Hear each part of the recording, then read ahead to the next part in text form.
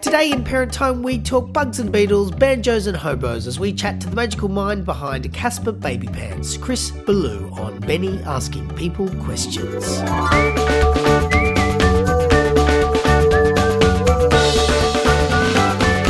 Okay, so if you were to take convention, fold it up neatly and place it respectfully in a box and bury it deep in the back of your garden to be totally ignored and proceeded to write music for children, one would imagine you may land somewhere in the playground of my next guest. His intricate weaving of impossible topics and prolific output make him one of the most unexpected gems in early childhood music today. I'm speaking, of course, about Chris Ballew, or as he is more widely known, Casper Baby Pants. And he joins me here today. Welcome, Chris. Thank you. Thanks for having me. How you been? You well? Yeah, I'm fantastic. I am, what am I doing? I'm finishing up an album that's coming out in September. I've finished all the recording. I'm just doing the cover and stuff like that. Kind of getting all those ducks in a row so that I can have a summer off where I'm not going to do any shows. I'm just going to relax and I'm going to just be a kid again, basically. Yeah, right. With your own kids, I imagine, because they'll be having the time off as well, yeah? Yeah, but actually, my son's 18 and he's leaving to go work at a summer camp all summer, and my daughter's got all these little jobs she's doing. She's 15. She'll be she'll be 15. So they're busy bees, man. They don't play with their dad very much anymore. Yeah, exactly. As much as I hate to say, that probably makes the summer even better. It's like 3 months of just purely yourself then, lying on a stretcher somewhere, I imagine. That's kind of the idea. This is my first summer where my rock band is dormant. I've chosen to do no Casper shows between like June 1st and August 18th. So sure. This is my first summer trying this experiment of actually finally giving myself a summer off. So we'll see how it goes. I guess that's kind of always the conundrum of being a musician, isn't it? Or any sort of artist, I guess, is you're kind of never really willing to not do the next gig.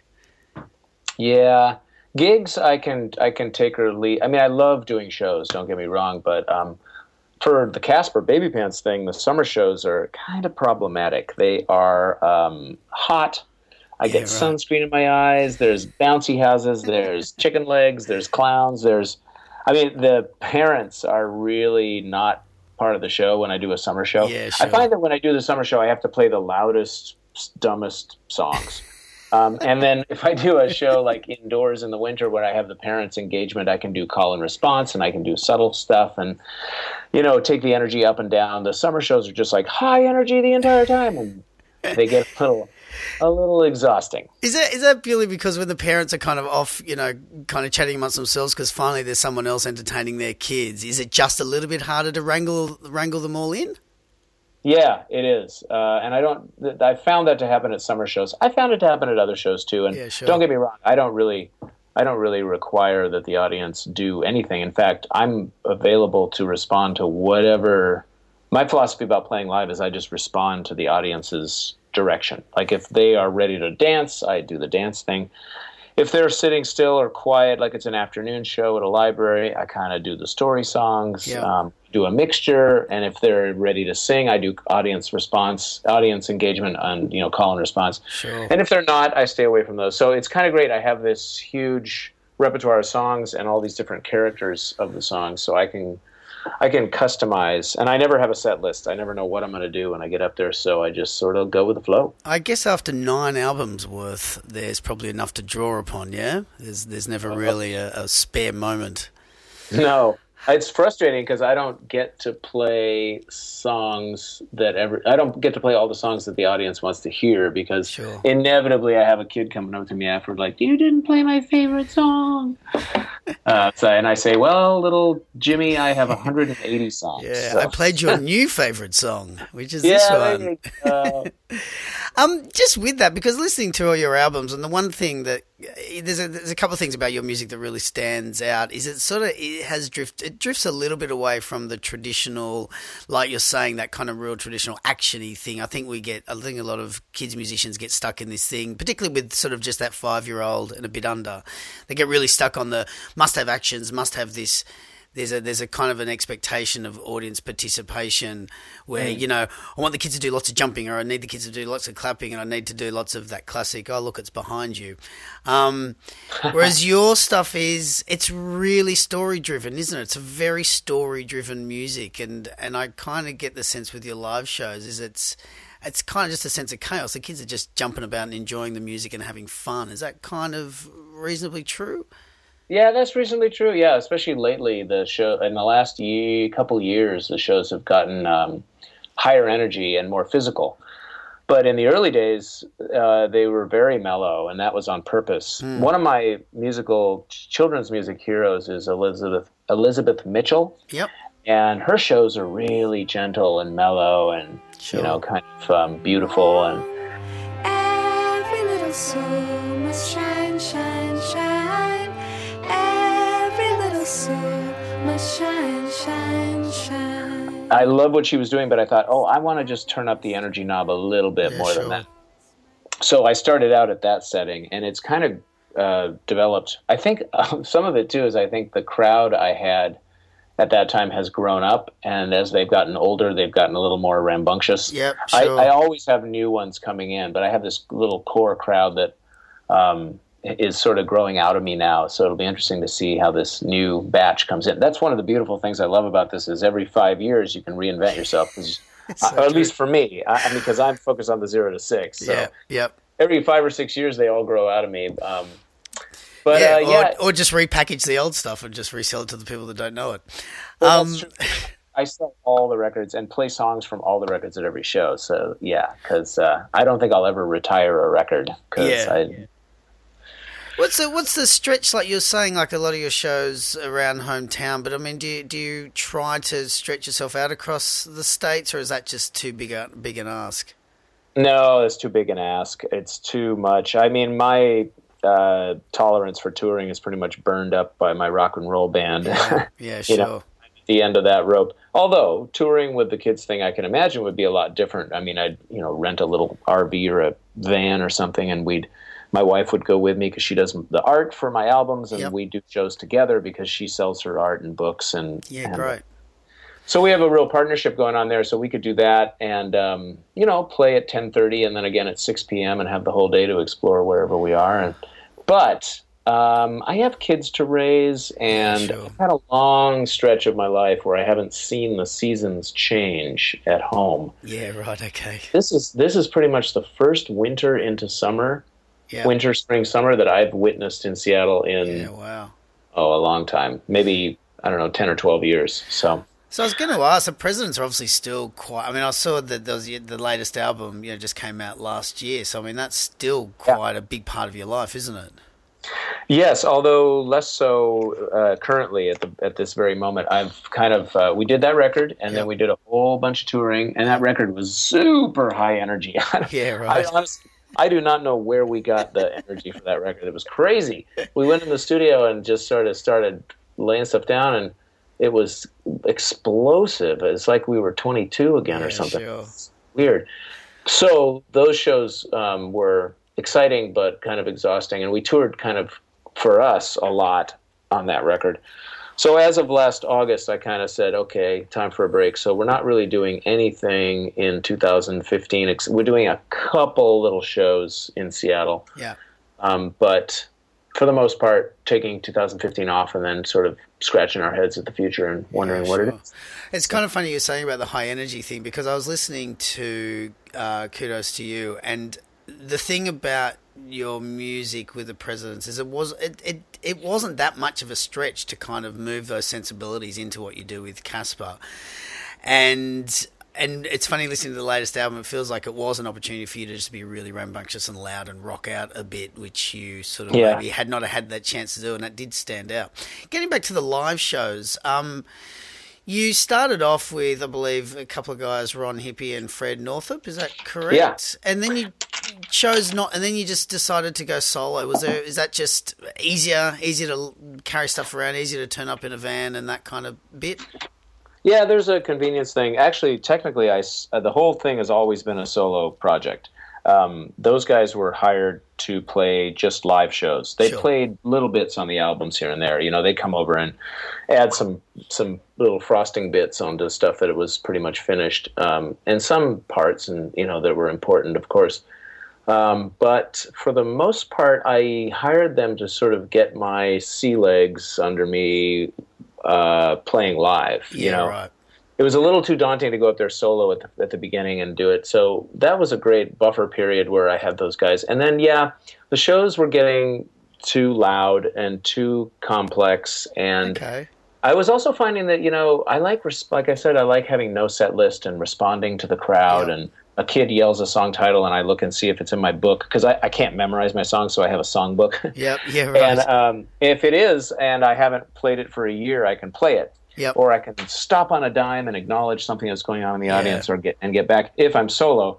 If I'm with the trio, a lot of subtlety gets lost, and there's rehearsal, which is boring. Yeah, of course. And then I looked at what I was paying those guys, because I was splitting the fees with them, and I was kind of like, whoa, I could put my kids through a year of private school with that. Yeah, sure.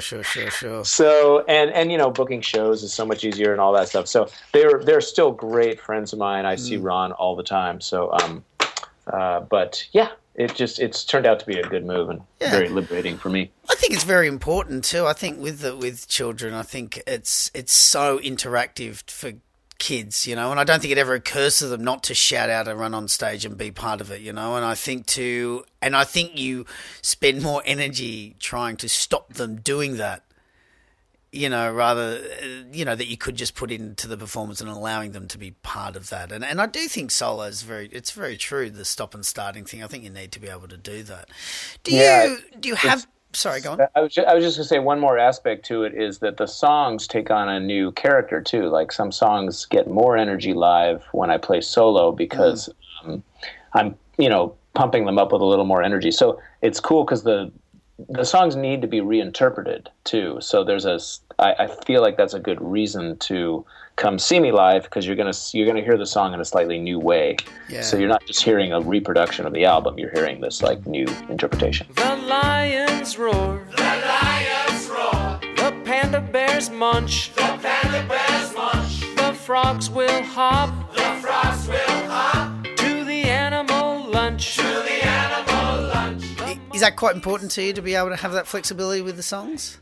Oh, yeah, definitely. I see the song as a thing that transcends the recording. It's just a living thing that can be stretched and moved and over time can change. So I'm not as much about, with the rock band, it's more let's represent the song as it is as much as possible from the record. Yep. With the solo Casper thing, it's more, okay, now I've got the recording, and because the recording's function is very specific. It's for the home and for the car. Yeah. Whole family, for stress release, for everybody to get together and love the same song, and it's got to ride that energy level between kid and adult, and keep the parents entertained and make kids engaged. So that's a very specific alchemy that goes into that. And then when I play them live, I'm like, whoo, I'm free from all that. It's just about the moment and about now, and so the songs naturally grow and change. Well, I guess that's, again, going back to the difference between adults and children is adults want to hear the song and the kids are kind of just as interested in the between bits as well, It is the whole package. You said before that your age group, the aim for is like 0 to 6. Have you got prior experience? I heard rumours that you used to be a teacher. Is that true? No, I never was a teacher. I feel like that would be terrifying to be a teacher. I feel like playing a gig to like hundreds of children is probably pretty easy. I imagine. First thing I would do is lose control of the classroom. Like they'd turn on me or something, and it would be horrific. I mean, it depends on what age, of course, but very little kids, when you get them all in a group and they're all running and yelling and playing, I get so sleepy. Yeah, sure. Oh my gosh. I would never make it through a day as a elementary school teacher. So where did it come from? How did it all start? I did see that it sort of was spawned from a thing you did for a program for early parent support, I think, in 2002. Was that kind of the genesis for it all? Yeah, it kind of was. My wife at the time was on the board of this organization called PEPS, Program for Early Parent Support. It's a great organization, gets parents together in neighborhoods, sort of geographically close by new parents to get together and, talk about all the stuff they're nervous about. There's a group facilitator there who can answer questions. And I kind of witnessed firsthand as my then wife, Mary Lynn, was on the board and we had meetings at our house, how essential this stress relief was for parents. Because parents, even the most well-educated person, empathetic person, can become irrational if they don't sleep. And so when it came time to making music, I made an album of songs that Peps uses in their group meetings for little songs, and they give it away. I donated it to them. And it didn't really occur to me that was my new direction until about, 8 years later when I met my second wife, Kate, and I looked at her art. Yeah. And I had been searching the whole time for this voice that was simple and acoustic and more kind of subtle than the rock band. Yeah. And I saw her art and I just went, you know what? I want to make music that sounds like her art looks. And when I did and listened back to it, I went, duh, it's kids' music. It was sitting there at the time. Yeah, right. How old? I was going to say, how old were your children at the time? Because they would have just sort of moved out of that age bracket by then, I imagine. Yeah, let's see. My daughter in 2008, when I started writing for Casper for the first album, which came out early 2009, she would have been 8 years old, and my son would have been 12, or 19, 11. So, yeah, they factored in a way. I mean, when they were super little, I would just lay them out on a little blanket and get a guitar and just sing how much. I would just sing at them about how much I love them. And some of those have become now Casper songs. And some songs they've actually written, several songs that have become Casper songs, and we've worked on that together. So yeah, that's the thing about the artwork. I mean, going back to your wife, it is very striking artwork, and I think it's always a really hard thing, particularly with anything to do with children. It's very hard to, I guess, get and I sincerely apologise for this word, but to get that kind of cute look without it being a little bit sappy and not respectful. And the thing about the artwork and also your music, why it blends so well, is it's not, I don't know why, but it still feels really respectful to the child and without being too simplistic. I don't know. It does. It feels like it's very simple and on it, and it looks from the outside very simple. And again, this also permeates into your film clips as well. From the outside, they all look very simple and very cute, but it's when you actually look at them, you go, oh, there's really a lot of depth in all of this stuff, and I think that's what makes it so striking, particularly for, let's be honest, for adults as well. Well, I really appreciate that. That's nice to hear, because that chemistry, that balance, is extremely hard to achieve. But I can't. It's hard to achieve not in a way like, oh, I can't do it. But if I really push my craft, I can do it. And so getting there to that balance is constantly challenging, but really rewarding. I'm really using all my chops as a songwriter to make something that sounds like it took 5 seconds to write. Such a great way of saying it. It is. I think it is really hard, but it also says a lot for.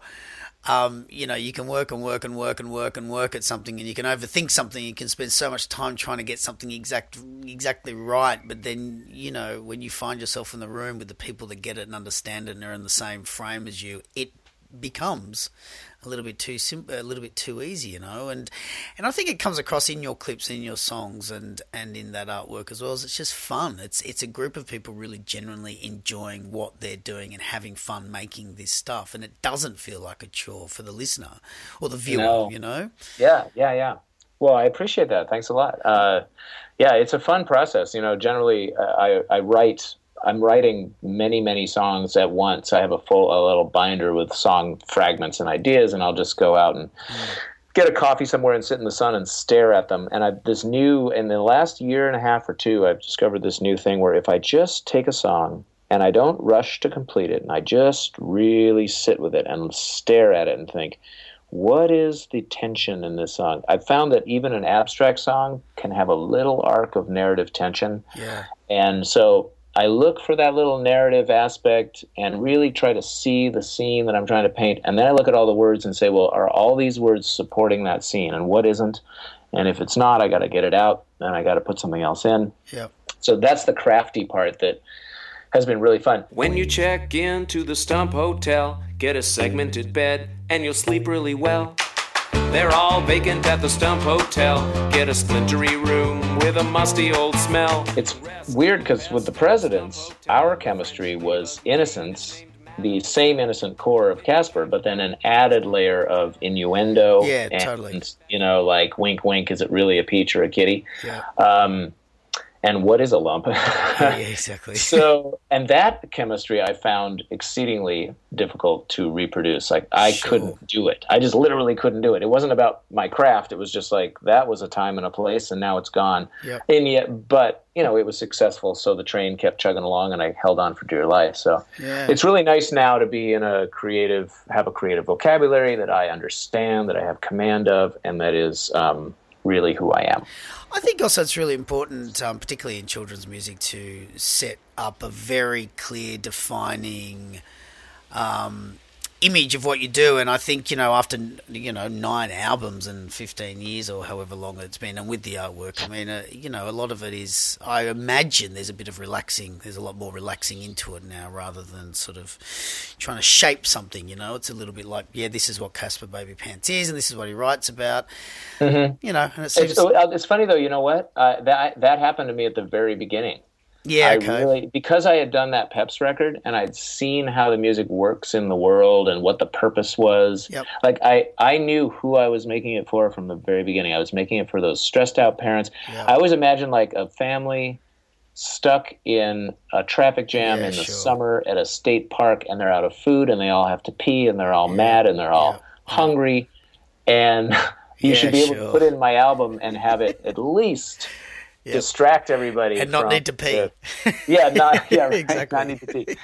So my purpose, the purpose of the whole thing has been super crystal clear from the very beginning, and knowing that purpose has been really relaxing. Then it's just enjoying the vocabulary, the palette that I've kind of set out for myself, and it's a dream, man. My whole life I've thought someday I'm gonna tap into something that is so clear that I'm going to make a big body of work. Yeah. And I even imagine that all the album covers would look the same, except, same font and everything. Yeah. So I'm finally doing it. It's really nice. It's a very distinct body of work. I mean, that's the thing that's a pleasure about it, is I kind of had to keep going back and counting how many albums there were, because I just forget, because it all just was one big thing, It was just a big collection of songs that at one point they just stopped and came under a different piece of artwork, and it's sort of, and I mean that as a total compliment. It was, there's nothing's fighting for each other. With the music, it's obviously you at home, isn't it? I mean, you're the producer and you're doing it all yourself and you're playing all the instruments. Yep, I'm playing everything. Well, I have occasional guests come in. I've had Stone Gossip from Pearl Jam. I've had Steve Turner from Mudhoney. I've had Weird Al Yankovic.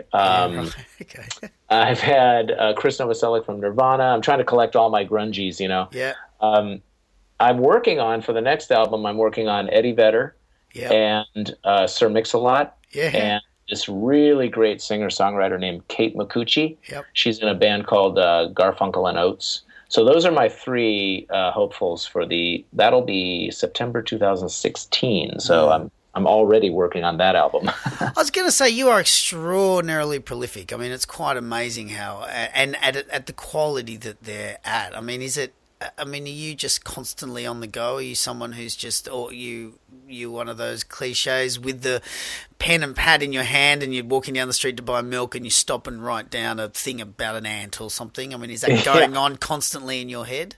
Yes, constantly. All the time. I mean, I've always got my ear open for somebody saying something funny, or kids will email me songs through my website. Yeah, okay, great. Song ideas, and I collaborate with kids a lot. My wife is an amazing, free form. She's not she is unafraid to say even the most ridiculous little statement and make up a song. Or I can say something so super stupid, and then she'll just pick it up and run. Yep. So we've written some of the best songs, like My Flea Has Dogs, and Too Dirty to Love, and is that her singing? Is that your wife singing on Too Dirty to Love? No, that's Rachel Flotard. She's a great singer from a band called Visqueen. Or she was anyway. They've broken up now, but she's a friend of mine. No, but Kate's more behind the scenes.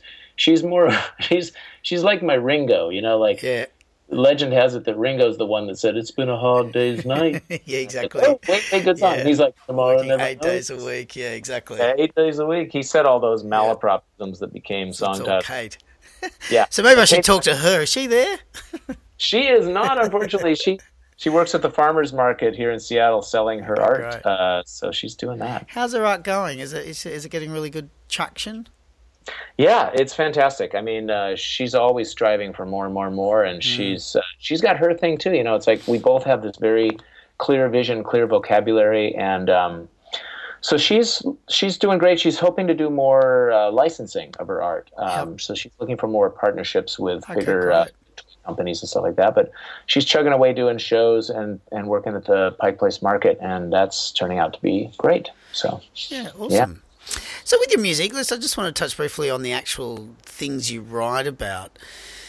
Because again, one thing, and I sort of keep harping, I mean, back to that traditional children's thing. Well, I'd use traditional pretty loosely, but I mean, obviously it's still, it's all about actions, and it's often quite egocentric. It's about, hey, let's us go and do this, and imagine if you had this and things like this. Whereas your stuff is it's incredibly character driven. I mean, it's just every song seems to paint these really clear stories. Again, is this something that just is part of you, or is this something you're quite conscious of doing? I find that I've discovered that painting a picture, telling a story, getting a little narrative tension is essential. And it took me a long time, and I wrote a lot of very, boring songs to get there. I just found that I think I came upon this when I was in the Presidents, and I was like, say the song Lump. Lump is, everyone says, what's Lump about? Well, just listen to the lyrics. The picture is there. The picture doesn't really make any sense. It's not a typical picture. It's not like I love you, you love me, but it's a woman in a housecoat sitting in a river. A big sort of mentally challenged woman in a river sitting, and I don't know why, but that's what I saw. That's what it is, yeah. And so I just described, and so I just find that that's one of my litmus tests for lyrics as I sit and stare at them at the coffee shop is, is somebody going to see what I see when they listen to these lyrics? And it's funny too, because you can't, once I finish staring at the lyrics on the page, I find that when I sing them, that's a whole other layer. Like a word might work on the page, but then I sing it and it doesn't work. It doesn't, it'll get lost on a small brain or a developing mind, I should say. Yeah, sure. Yeah, that's a pretty small brain as well. So anyway, it's just constantly tweaking to keep the song communicating something. Like I think of there's this factor in music I call the generosity factor. Like, is the song giving you a story, a picture, a melody you can take away once you've stopped listening? Hopefully all three. Yeah, sure. With going back when you took it, sorry mate, go on. I was just gonna say that's just the goal, is to make songs make the songs more like a conveyance for an image or a joke or a picture or an idea that then people have when they don't have a song. The escalator works to take us all from here to there. But when it breaks, it still can work. It just becomes some stairs. Yes, it does. Just going back to what you're talking about with the little minds or the developing mind and trying to give them things they understand. There's also there's metaphorical, not metaphorical, but there's kind of quite ethereal lyrics in a lot of your stuff, which I wonder how much goes over a child's head. There's a great example from the Night Night album, Take It Easy, where you say, going to bow my fiddle in the forest so the deers can feel real good. Yeah. It's a really beautiful line, and it never struck me as like, I mean, it never, again, with all the Casper Baby Pants music, I never really at any stage kind of went, you know, what's going on there? That doesn't make any sense. It just seems to feel right. But then that line just stood out to me, and the reason it did is there's a really famous Australian or New Zealand author called Pamela Allen, and in an interview once she said, you know, she intentionally puts words into books that the child will not understand because it will make them ask what it means. Yeah, absolutely. And is that something that when you're saying you get to that decision, you go, is this something a child is going to understand, or is this too much? Do you often just find yourself going, no, I'm just leaving it, that's how it is? Or yeah, sometimes I do, especially when it comes to death and dying. Yeah.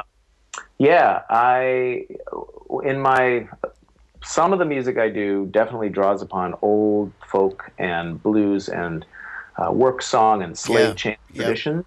And they're not shy about mortality in those songs. And, then there's the Brothers Grimm fairy tales, which are very morbid. So leaving a little bit of death elements in there is where that's the point where I'm always staring at that, like, do I need to have that in there? Do I not? Is it okay? Gonna bow my fiddle in the forest so the deers can feel real good. I was just going to say, do you have any topics that are a no-go? Well, I do. They're not complex. I don't do overt education, like here's how to brush your teeth across the street or any of that stuff. I figure that's what school is for, and music is for being fantastical. I will sneak a little counting in, like, you know, all you pretty babies jumping up on the 1, jumping up on the 2, 3, 4, 5. It's part of the song, though. It's not, So I avoid that. I avoid singing about myself as if I'm a child. That's the other one. Like, I won't write a song where, like, I love my mommy, I love my daddy, I'm wearing a diaper. I sort of find that a little... I don't know. I don't want to go too deep into it because a lot of my friends do sing from that perspective, but I find it a little creepy. Gonna play my piano in the water so the fishes can dance with me. Oh, some say it's easy, so take it easy for me. Gonna play my piano in the water so the fishes can dance with me. Yeah. No, that's just me. There's a lot of songs everybody loves that are from that perspective. So those are a couple things I just decided I'm not going to do. So, but thematically, I do let the stuff get a little melancholy or maudlin or longing. Like I love I love anthropomorphizing things, and I love that things can be found after they're lost or they're lonely or they're cut off from.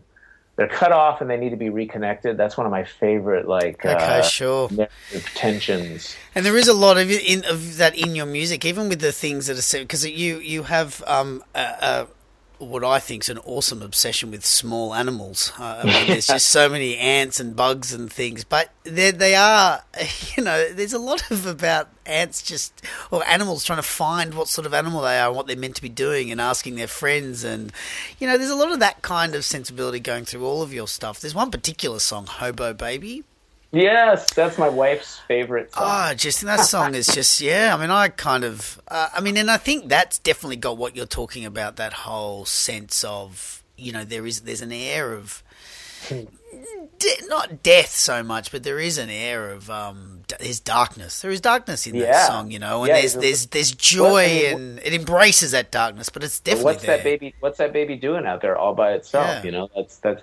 I have another song about a baby who, because I heard a comedian once say that, his son was always trying to try the doorknob to get out. And he's like, where are you going? What are you doing? You only know us. What's your plan? And it sparked a song called Wandering Baby that's going to be on a future album. And it's about that, what's your plan? You're always running away. Well, what's the deal? Yeah. But Hobo Baby, that's a good one. I based that on an old song that I learned about through a performer named Professor Banjo here in Seattle. And it's a song called Little Susie, I think it is. Get along home, Little Susie. So I just changed the lyrics. And the original idea was I did a little research into hobos. And hobos have their own code of communication. They're actually not they're not bums, they're not homeless. They are itinerant workers who do the lowest, bottom of the barrel jobs that nobody else wants to do. And I the original version of the song incorporated all their lingo into it, but I just found when I listened to it, like, you'd have to research the lingo to know what I'm talking about. Of course. I ended up taking all the lingo out. Yeah, exactly. So that was an example of like, oh, this is so clever and great, but the family in the car it's not going to resonate with them because they don't know what all that stuff means. So I had to take it all out and gut it and rewrite it as a more innocent version. I saw Hobo Baby leaving on a trip, diaper for a suitcase, sticking out his lip. Baby eats a berry, baby eats a plum. When that baby has nothing to eat, that baby sucks its thumb. Get along home, Hobo Baby, get along home, home, home. Get along. Is it you on banjo? Yeah, that's me on banjo, kind of faking it. I'm a fake. If I want it to sound like banjo, I have to play two banjos with different arpeggios. Exactly. And mix them together. That's the beauty of home recording, huh? When you can either wait around for a couple of weeks for someone who's really good to come and do it for you, and then pay them, or you can just do it right now and do it yourself. Yeah, I know. Yeah, I do have a song on not the next record, which is an all Beatles cover album, second all Beatles cover album, but on a future record, I did give. Do you know the Okie Dokie Brothers? Have you heard of them? I've heard of the name. I'm not too familiar. No. Pretty great. They're pretty great. They're a duo, and their products, their music, and their DVDs are amazing. Anyway, I gave a song to one of them to actually play banjo on. So yeah, because it really is the real thing. What's the music scene over there like? I mean, we obviously I mean, I have to be totally honest with you, mate. You're one of the biggest that have permeated into our kids' music culture, but we don't know a great deal about the American scene. Is it pretty thriving? As far as kids' music goes? Yeah, exactly. Oh, yeah, very thriving. I mean, I can really speak to Seattle because that's what I know, 'cause that's where I live, but oh my goodness. I mean, we have a just excellent group of people, very supportive. We all post on each other's stuff about what's happening. Just the other day, I promoted a Recess Monkey video that they needed help with. Yep.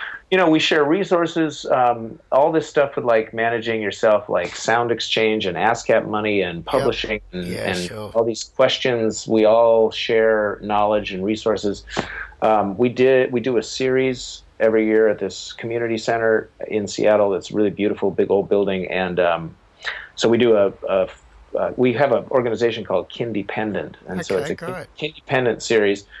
So there's 6 or 7 bands in the Kindependent family, and then there's just, dozens of others. We just happen to all kind of click, and so we formed this thing. And then over the years, the Kindependent thing has gotten a little less active. At first, we were putting on shows and recording songs, and one day at a meeting, I was like, could we have less meetings?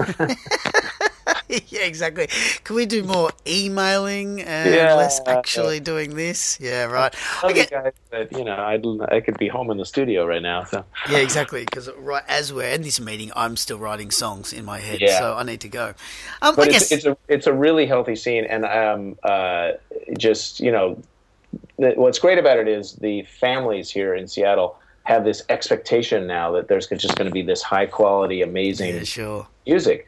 And so it's almost like, when the Presidents came up post-grunge, you could play on a Tuesday and the place would be full. Yep. It's kind of the same. You can, get a community center to charge $2 a head and all show up because, they're excited to see you. So. How long are your shows running for? Because obviously with children 0 to 6, there's after 45 minutes, they're kind of, they need to eat and go home.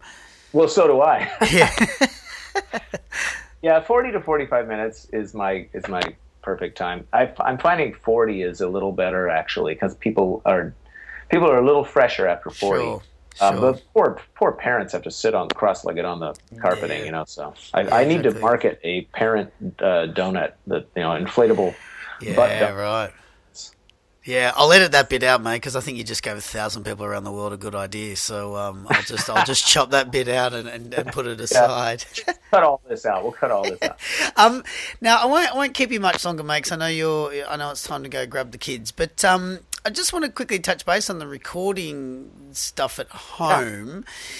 It struck me after many, many listens and then finally sifting through all the albums, there's just no drums. Exactly. You nailed.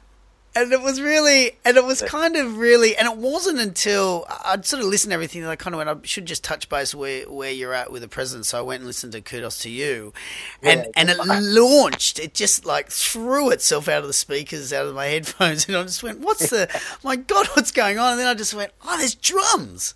And then I went back and listened to the Casper stuff, and just now what's amazing about it, because then I listened to the president stuff with a much different ear, and just the percussive nature in which you play and how you present those songs, it just never occurred to me that there was no drums there. And then I just kind of went, is this just because your home studio is, like a lot of people, the size of a cupboard, or is it just purely because you don't play drums? Well, it's purely because I don't want drums on the recordings. Okay, so it was a choice. Oh, absolutely. Okay. Drums have always been a full drum kit has always been a problematic part of a collaboration experience for me. Yep. I just feel like they eat up so much space, so much of the spectrum. I feel like with the music I'm trying to make, every sound needs to be in its place, because that's what's going to keep the parents coming back, is like really artistically constructed little moments that happen in the song.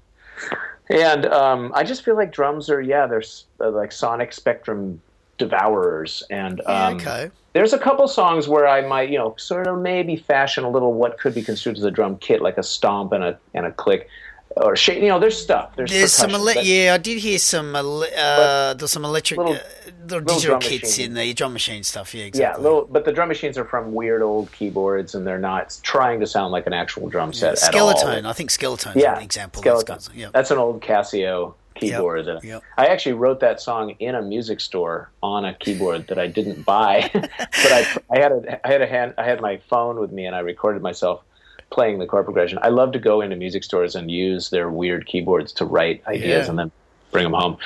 But no drums and no wall of guitar. That's like the big scrape away that that like the president's to Casper is like taking away the innuendo and the drum and the guitar. Yeah. No offense, Jason and Andrew, I love you. I love you guys.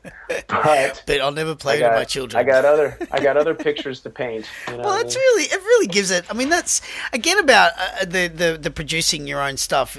You can always hear people who are producing their own thing because there's such a distinct style. It doesn't necessarily mean it's a revolutionary sound or anything, but it's such a unique sound because everyone, even, you probably learnt where to place microphones when you were 18, 19, 20, and you've just kind of stuck with it, and you've got an old trusty mic you like, and it's just sort of how it is.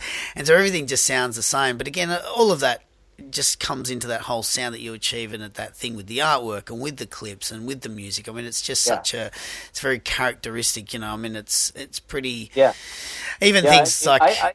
I literally picked my palette from the first album, and I have not changed it. I have the same bass, the same guitars, same little keyboards, same mic. Everything's the same, because my thinking was, if you go on iTunes or on my website and you want to buy a bunch of different songs, I want people to be able to put them together into a group or on a CD for the car or whatever, and it sounds like an album. Yeah. So I didn't want it to be like, one album's really compressed and has drums, and the other album is just acoustic guitar. I mean, each song has, different instrumentation, but I wanted it to all sound like it was coming from the same planet. Here comes Stompy the Bear. Here comes Stompy the Bear. Here comes Stompy the Bear. And it really does. I think that's definitely been achieved. Saying that with keeping it all similar, is Night. I mean, obviously coming after. Rise and Shine. Yeah, Rise and Shine. Are these concepts, or are these just you had a bunch of collective nice songs about going to sleep or nighttime? Oh, the Night Night album? Yeah. Well, actually, the Night Night album came up it happened because as I wrote songs for all these albums, like they're all in different stages of construction, I would end up with too many mellow songs contending for each album. So, I want the last, 3 or 4 to kind of taper down, because the whole idea with the albums is they start high energy and go down to sleepy. So that's another effect that is helping that stressed out family relax. Sure. And that's very conscious. So as I did the albums, I ended up with maybe 2 or 3 that just couldn't find a place. And pretty soon I looked at that folder full of the cast-offs and went, hey, there's an album there. Yeah, sure. I could make a thematic, and I really don't do thematic albums, except I did the Beatles cover album and this Night Night album. These are the only real, like, well, and even that, I guess they're thematic. I don't know. But I don't do albums about space or Yeah, sure. So anyway, yeah, it's really just they were left over, and then when I put them all in one batch and started massaging them into an album, they needed a lot of work to feel like an album. They were very kind of disparate and all over the place. So sure. It was a fun project to kind of take all that stuff and really massage it. Like at one point, I realized my vocals were all a little too loud. I listened to it as I drove around with an actual child in the car. Yep. I realized okay. Vocals were just a little too loud so that the content of the song was a little too engaging for you to fall asleep to. Yep. So I went back and remixed all the songs to lower the vocals. Yeah, okay. Do you put that much thought into, I mean, obviously you put a lot of thought into the stuff you produce, but do you go to such great lengths with all the content? Do you go and farm around to kids and parents and get feedback? Yeah, absolutely. I mean, I have, luckily on the cul-de-sac I live on now, there's 2 families with little kids, and I give them early mixes and get feedback. I have a couple of other trusted buddies who are in radio and in music that I give that have been with me the whole time, and I give them to. In the early days, for the first 3 albums, I had 35 test families, and I gave each family 40 tracks that was going to eventually become the 20 that were on the album. Yep. It was a huge endeavor, and I cross-referenced all that feedback and got the. That's kind of how I got my feet under me as far as, and then I figured, you know what? After 3 times doing that with 35 test families, I think I know what I'm doing now. Yeah, sure. No, fair enough. So I stopped doing it. Are you that prolific with the presidents or not? Oh no way. I mean, I am not compelled at all to write songs for that band at all. Sure. No. I mean, because having a summer break. No, because I really have identified. I mean, that album we did, Kudos to You, that was fun. But what I'm doing with that is I'm going back through years and years of scraps and songs that never made it, and doing that thing where I look at them and think, oh, what is the goal here? What's the point? But with the presidents, with an eye more towards where's the tension between innocence and innuendo, and how do I make it loud? Yeah, sure.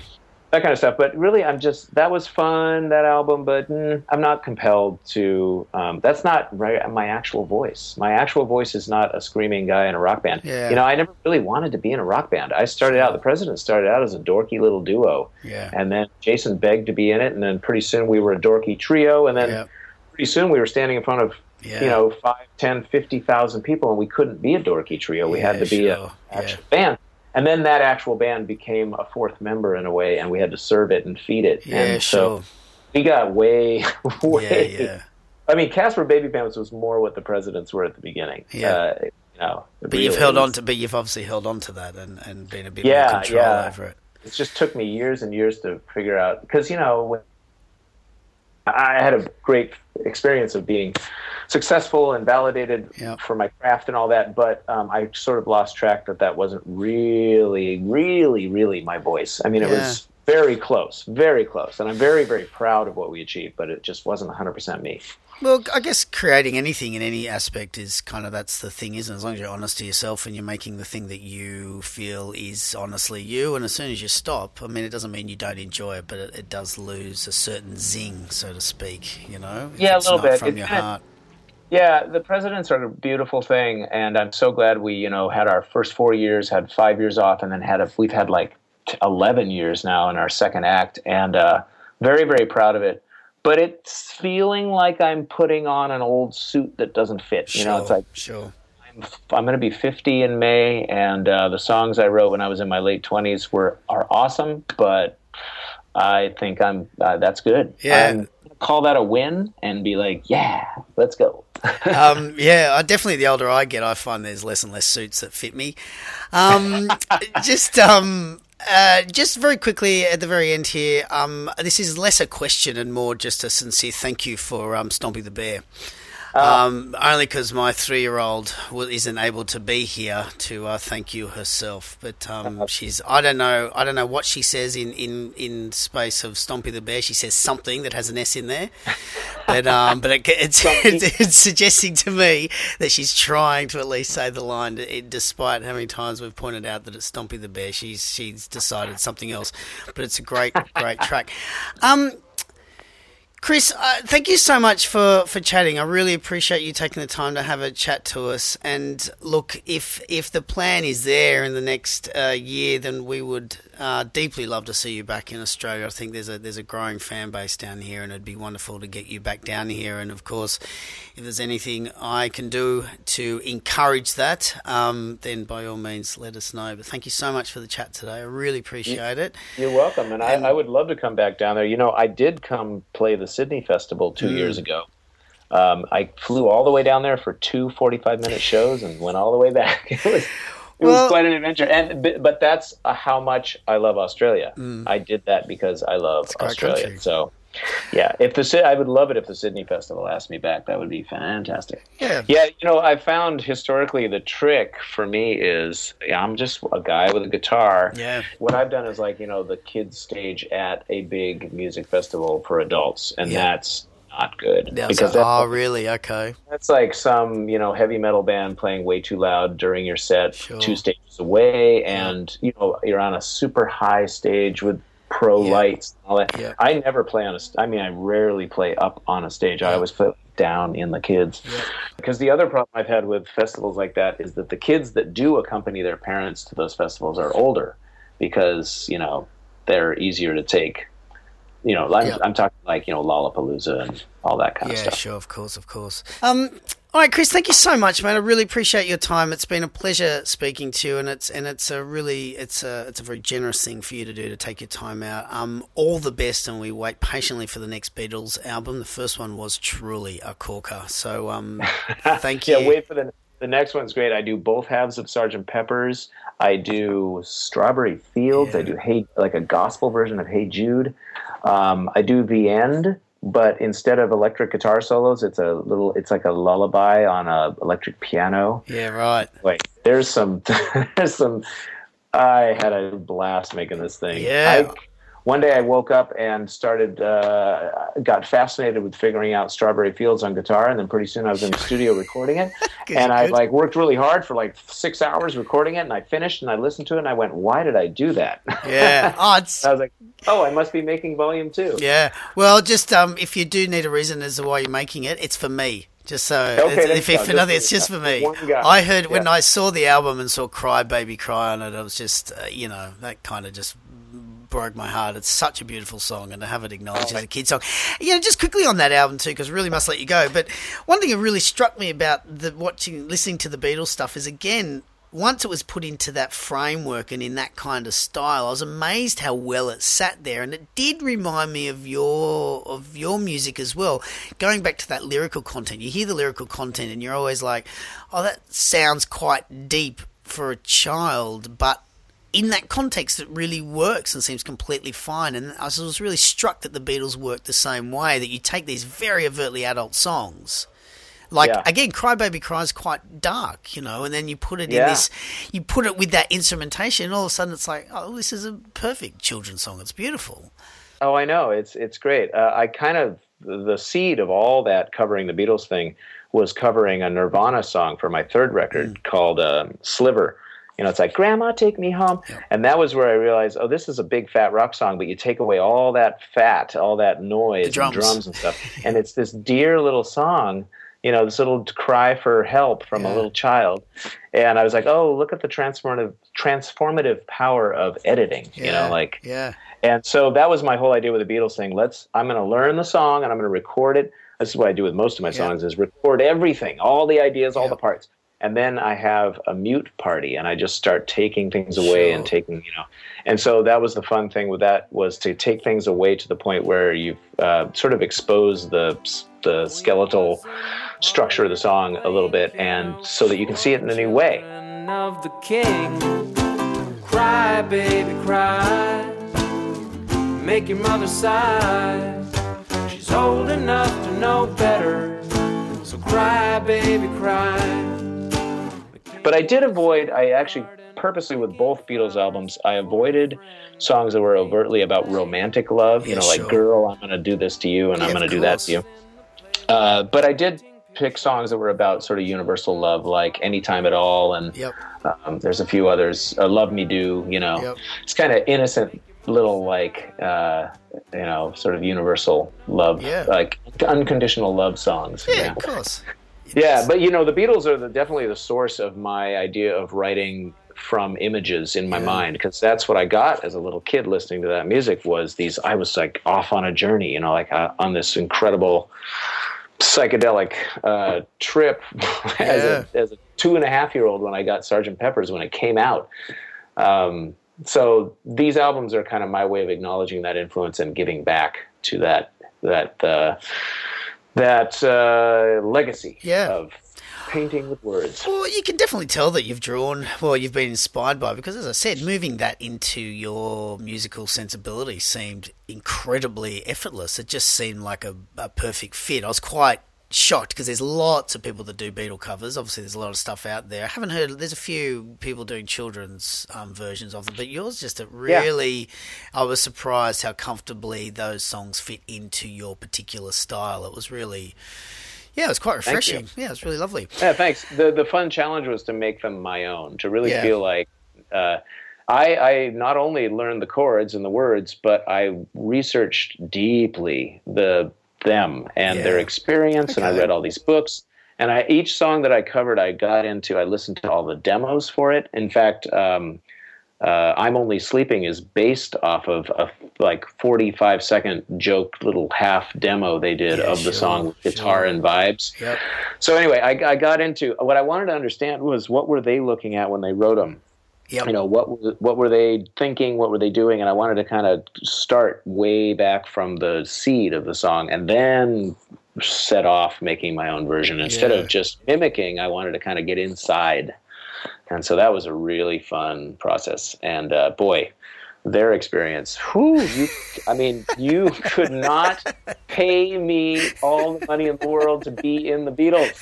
Holy wow. Which is ironic, because they got paid all the money in the world to be in the Beatles.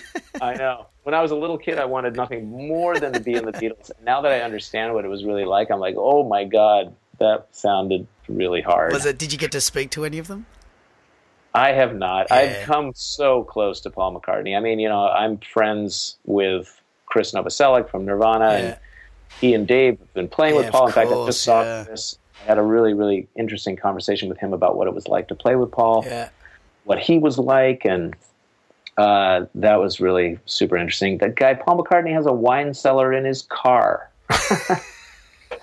Yeah, they were having dinner at a restaurant after a show here in Seattle, and they ran out of wine, and Chris was like, oh, we'll just order some more. He's like, Paul's like, no, mate. I'm doing an Australian accent. It's still the same. Sounds great. He's like, no, just go in my car. He sends his driver out, and he comes back with a bottle that Napoleon probably had. Yeah, exactly. Anyway, stuff like that. But so I've come very almost less than degree. That is definitely closer than most people. That's impressive enough. I've sent the first cover album to him through his guitar player, who I know through somebody else. So anyway, I gave it a shot to see if I could get on his radar. But I think it's great. You've done it. It's a really beautiful job. And again, as I said, I was really, really quite blown away by how effortlessly it's slipped into your style. Chris, I just can't thank you enough. So thank you so much for joining me and having a chat. All right, man. Hey, listen, I want to thank you, too, for taking the time. That's a lot of time, and you're a great interviewer. Very insightful, good energy, good questions. That was a breeze, man. And believe me, I'm not a huge fan of talking about myself for an hour, but that was really fun. So thank you. Well, that works well, because we're huge fans of listening to you talk about yourself for an hour, so it worked perfect for us. All right, Chris, you take care. Thank you again. All right, Benny, take care. If you'd like to know more about Chris or Casper Baby Pants, just visit the website at babypantsmusic.com. For more Parent Time goodness, visit www.bennytime.com. Thanks for listening to me asking people questions.